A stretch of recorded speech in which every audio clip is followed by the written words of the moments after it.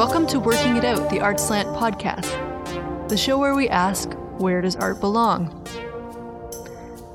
I'm your host, Jillian Dykeman, and with me this week is Brisbane, Australia-based artist, Louise Bennett. Bennett's practice is very multidisciplinary, employing performance, video, and at times driving people around in her car to personal monologues narrating the whole situation.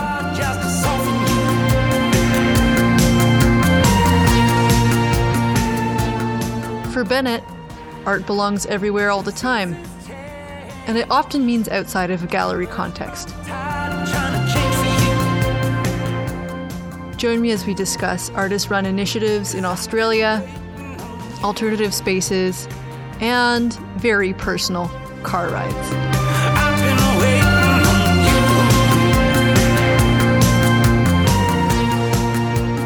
Welcome to Working It Out, the Art Slant podcast. My guest today is Louise Bennett, who's speaking to me from Brisbane, Australia. And Louise is joining me to kick off the second season of Working It Out. So last season we asked whether art required an audience, and this season we're asking, where do you think that art belongs? So Louise, thank you for joining me. Hello. And thank you. Hello. Thank you for having me. We'll start this episode the way we will start every episode this season, which is to ask you, Louise Bennett, where do you think that art belongs? I think that art belongs everywhere in the world, and I think that art belongs in people's minds and hearts and bodies and memories. Because I suppose I'm interested in connecting with people in a human way, perhaps. So, I think that art belongs everywhere in the world and not necessarily in museums and galleries and white cube contexts, but I think art belongs there as well. Yeah. So when it comes to your practice, you're one of these great artists who wears many hats. So you've got your own practice, which often takes the form of video, but seems to be pretty diverse as well. Pretty open. Yeah. Work across performance, audio, text, lots of off-site, site-specific work. Mm-hmm. Yeah. And then you also work with an artist-run initiative. Can you talk to me about how you got involved with Accidentally Any Street? Yeah, sure. So Accidentally Any Street Space is an artist-run initiative here in Brisbane. We started off a group of 4 of us when we were studying together at art school here at QUT in Brisbane. So we were doing honours together, and at that time there wasn't a lot of artist-generated initiatives happening in the city, and there wasn't a lot of opportunities for artists emerging or experimental to really exhibit here. So there was a few institutions, there's the Institute of Modern Art, the IMA, the Gallery of Modern Art, and Queensland Art Gallery, but they're big time institutions. So there was this kind of gap and lack of spaces where we could exhibit outside of university. There was 2 other artist-run initiatives at the time, MSSR and Box Copy, and now there's just an explosion, and we've gone through waves of a lot of spaces. But at the time, there wasn't a lot going on, so we wanted to show our peers and show experimental work that didn't necessarily function or wasn't readily accepted into a white cube context. So we had a house, so a Queenslander house in Australia is like a wooden house on stilts, because they were built this way because in Queensland we're susceptible to flooding, so the houses are built on stilt, the old houses. And so we had one of these old Queenslander houses that my co-directors were living in at the time. And we thought, we don't have any money, we don't have any space, but we all have our homes, where we live. So we used the house as a space for artists to respond to and to exhibit work in or under the house or in the backyard or wherever. So we operated like that for about, I think, like 2 years or something. And then, as our shows got increasingly popular, the neighbours, and they were only one night only events because we would have to kind of strip out the house sometimes to exhibit these works, or they could be large scale installations outside, and these things could really only be temporarily installed. So they were one night only events, and they did attract large crowds of people and supporters. And the neighbours, they got a bit disgruntled with the attention the street was getting, and the real estate got involved and stuff, and so did the Brisbane City Council. And disappointingly, they weren't very supportive of our initiative and wanted us to discontinue, and the real estate wanted us to take down all photographs of the house off our website, because obviously we would document the shows to create an archive. Anyway, so we went off-site. We weren't going to not keep putting on shows and engaging with artists. So we went off-site and we curated exhibitions in like motel rooms, baggage lockers at train stations. We did a show through Skype, like a performance show with people from all around, and just different things like motivational speaking. So was this a strictly non-commercial venture, or was it a hybrid? Yes. Yeah? Strictly non-commercial, yeah. So, there at the time, there was some funding available for artist-run initiatives from our local city council as well as federal, but we always made a stand not to apply for that funding because we didn't want anything to dictate how we curated the program, because it was a very organic way that we worked together.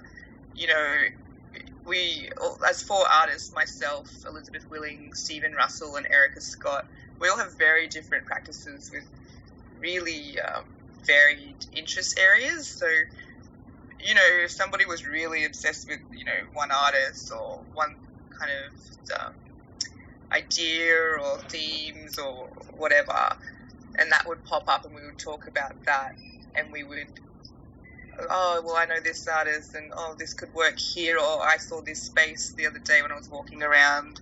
It was all very in progress and in process, that to apply for funding we would have had to sit down and program a year's worth of shows in advance to show them what they're going to be funding, and have to quit on that, and we were just not interested in that mode of working. And there's something about the freedom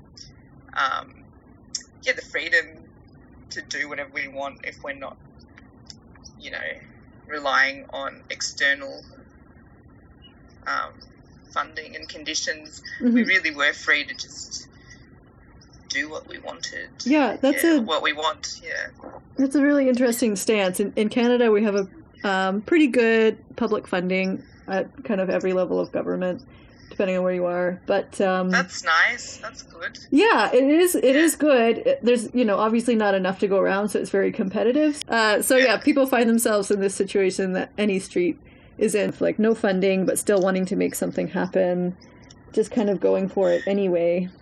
I think we work to limitations quite a bit.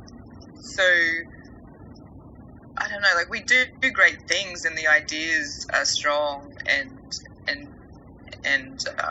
rich, but we don't really think on this grand scale where we would need thousands and thousands of dollars to do anything. I don't know, there's something about doing great things with limited resources, looking at the local, looking at itself, being very self-aware of where we are. Yeah, I mean, I'm curious about where you are or where the work's being made. Are there sort of specific concerns that come up that you wouldn't see in a commercial space or one of these larger institutions? Here, the work, and with any street, it could be possibly more about location, people looking at themselves and also there's always the kind of political undercurrent here because of our position. We have always been the more conservative state. We have these stereotypes of being the bogan state. So bogan meaning, like the outback kind of hick.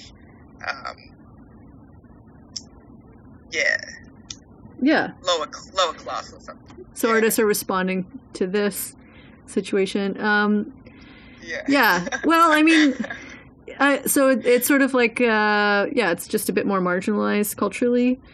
Is that what it... here we are far more a minority than in the other states.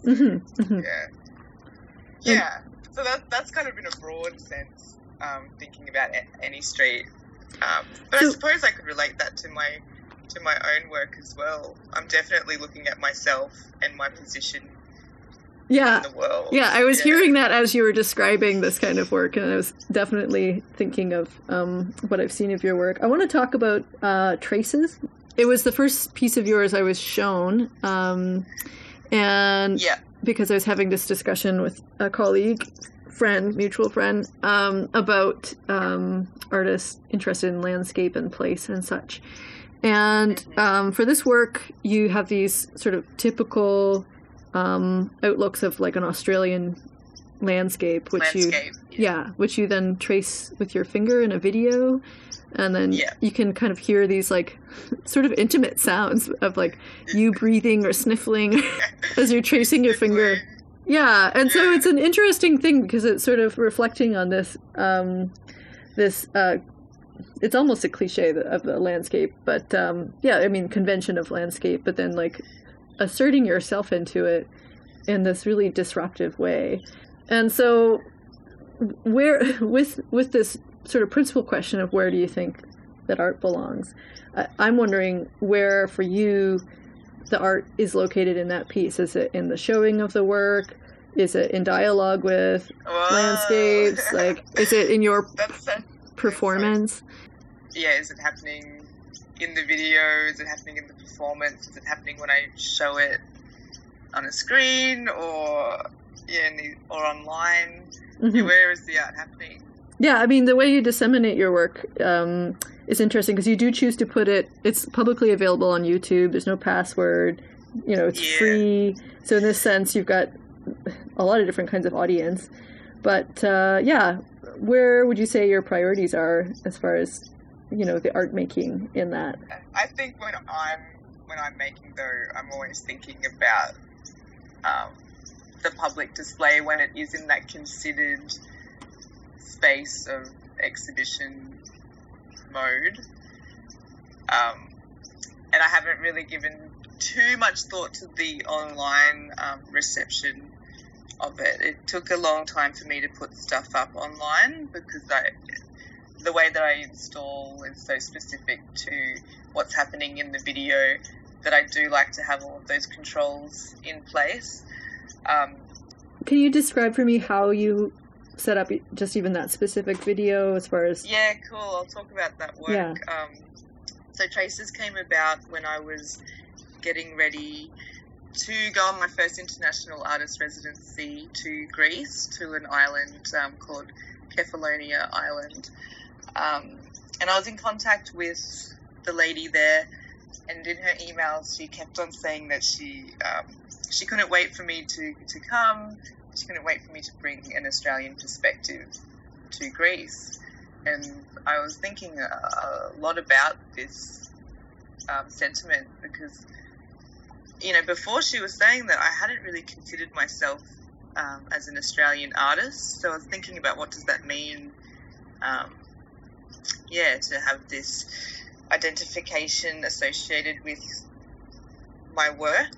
Mm-hmm. Whereas in the past I was far more interested in just the screen, my relationship to digital media, but more so the screen, like cinema screen or handheld device or computer screen or whatever screen. So it was a really nice turning point for me getting ready to go overseas, because I did start to consider where I'm from a bit more, and that's really influenced where I am now. Yeah, so I was thinking about Australian art and how like the classic colonial perspective is usually these landscape paintings, and not being a painter and not really identifying with that colonial perspective. I wanted to be in the landscape. Like I really wanted to kind of be and embody the landscape in a physical, tactile way or something. But so that's how I approached the Traces work. But I'm still distanced with the use of the video camera and the screen. So I suppose I'm trying to get closer to the landscape with my finger by tracing the scene that's in front of me, these kind of quintessential Aussie landscapes. But I'm referencing representation, I suppose, that even though I'm using my hand and my body and the camera's shaky and you can tell that it's all happening pretty quickly and in situ, it's pretty responsive. It's still like a composed landscape image shot set up. I'm referencing possibly painting or drawing with my finger. In North America, landscape paintings and such themselves are quite implicated in the processes of colonization, and especially watercolors, as like kind of like early explorers were trained, and officers and such were trained to make observational paintings of landscape, and that was part of taking ownership of those things, was sort of quantifying them in this through this Western lens. Is that a history that we share with Australia? Is there similar processes? Yeah, definitely, and I suppose that's what I'm wanting to get away from, is instead of it being an observational ownership, it's wanting to connect and be in it and a part of it and draw on my own connection and experiences that I have. I mean, I can see these kinds of concerns carrying through with what I can see of See Yourself in Me. Is that a video piece or is it an installation? Yeah, so this is really recent. So this functions ideally being there in the time, but I think, it will become a video work. I've already got ideas for it, for a video work, but this was first shown at my house, so my flat in Spring Hill in Brisbane, which is really inner city.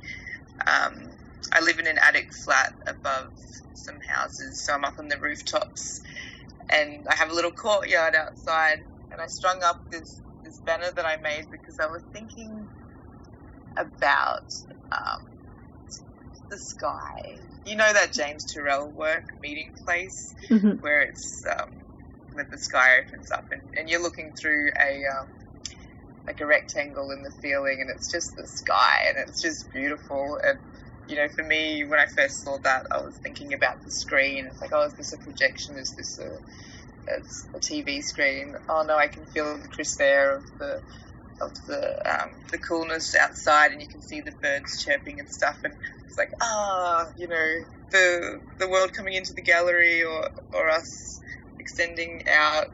That was a pretty huge work for me. Anyway, so I was thinking about how we're all connected, and so I wanted to make this work where people could try to insert themselves into the sky or the universe or me, because the text does say "see yourself in me." The mm-hmm. text is cut out of white cotton fabrics, so when it was installed, it was above everybody. So you're standing underneath it or sitting underneath it, and you look up and you read the sky as the words. So the sky becomes the text that you're reading the words through. So I don't know, in a sense, the outside becomes part of the work. And I was interested in how people could take it as, see yourself in the sky and something bigger than yourself, or ideas bigger than yourself, or see yourself in me personally, the person we were in my domestic space, we were in my home, or see yourself in the position of artist, or see yourself as art object, and I don't know, a range of things could pop up there. And then recently, I just on the weekend actually, I travelled to New South Wales, which is the next state south of Queensland, which is where my father grew up, in a small town, country town, very west, called Narromine. It's about half an hour west of Dubbo, and Dubbo is like the transit spot for the west. It's quite regional, and I'd never been there before, and I went with my dad's sister, my auntie, to try and explore a bit of family history that I wasn't privy to before, because I didn't know very much about my father's side of the family. And so I took the See Yourself in Me banner with me, and I set it up on the bank of the Macquarie River in Narromine. So it's a pretty beautiful river, these beautiful trees and birds and just land as far as you can see. And I got to spend, I think I spent about 2 or 3 hours on the bank of the river, spending time with that banner. Yeah. How do you connect that with like settler colonial kind of narratives? Or actually, I think you expressed trying to disconnect from that in a way. But either way, what does that gesture for you do in terms of in those terms, essentially, in post-colonial terms? Yeah, I think this is it's been a bit of a struggle for me to get to this point, because I think I felt so much I don't know, so much super awareness of the position that I'm in as a white person, and I've always been so aware of not being on my land. Like, this isn't my land. This is the Aboriginals' land, and I think I'm just sharing my own experience and connection to the land as respectful as I can. Well, I mean, to also the gesture itself, like this banner, See Yourself in Me, it's an ephemeral thing. It's not like, you know, earlier heroic land art sought to put something large and permanent on the landscape and sort of on those terms of ownership and domination. And yeah, I see this as definitely counter that, if anything. Yeah, it's very transient. It's up, and then like, it's documented, and it will, you know, function as a video work in the future. But yeah, it's always taken away. Nothing's left behind. You know, no mark is really made on the landscape.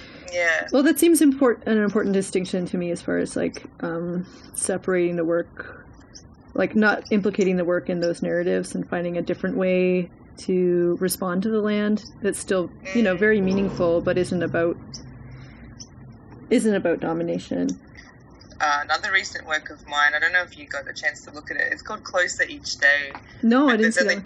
Yeah, it's only documentation of it, so it's hard to get a gist of it. But what it was I was taking people on car rides in my car, and I would play an audio track when everyone would get in, and so I'd press play, and it's only a 7-minute car drive.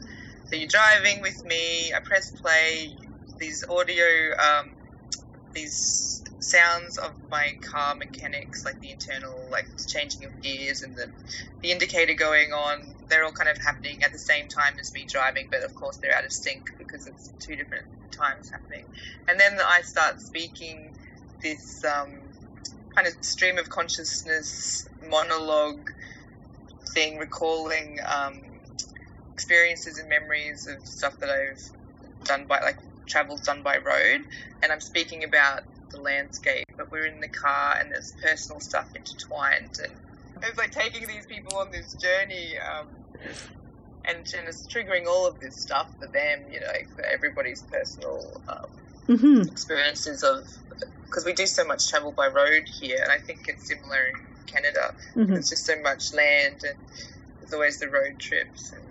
But still, again, there's like, we're still in the car, you know, everything's kind of mediated by machine in some way. I'm trying to get closer to people, so if they're feeling it in their bodies and they're walking away from an experience, you know, hopefully that stays with them a bit longer. So much of the time we look at work and then we look for the didactic panel, and that's kind of where it ends. And with so them. Yeah. I mean, I think it's essentially like it's a performance in a car. This is very like unorthodox way of presenting artwork, is to bring people in your car around. Yeah. Okay, so this act of taking strangers, friends, and so on in a car as your art is something that would be difficult to do in like through a larger institution, as they'd probably. I imagine it's similar there to here, where they'd be concerned with liability, and that would just put an end to things, other than under very controlled circumstances, and there wouldn't be this sort of freedom to just repeat it. And so, I mean, there's something about like, your position as being in this more marginal place that also produces like artistic like agency. Okay, so I like to work outside of the gallery because I find the world's far more interesting for me to respond to, and like I get ideas from experience and the fabric of everyday life. So when I was in that residency and I was in that White Cube gallery, I just didn't know what to do, so I went outside. So there's that playing out, but then I think there is also this kind of not rejection of the institution, but empowering the artist and the viewer.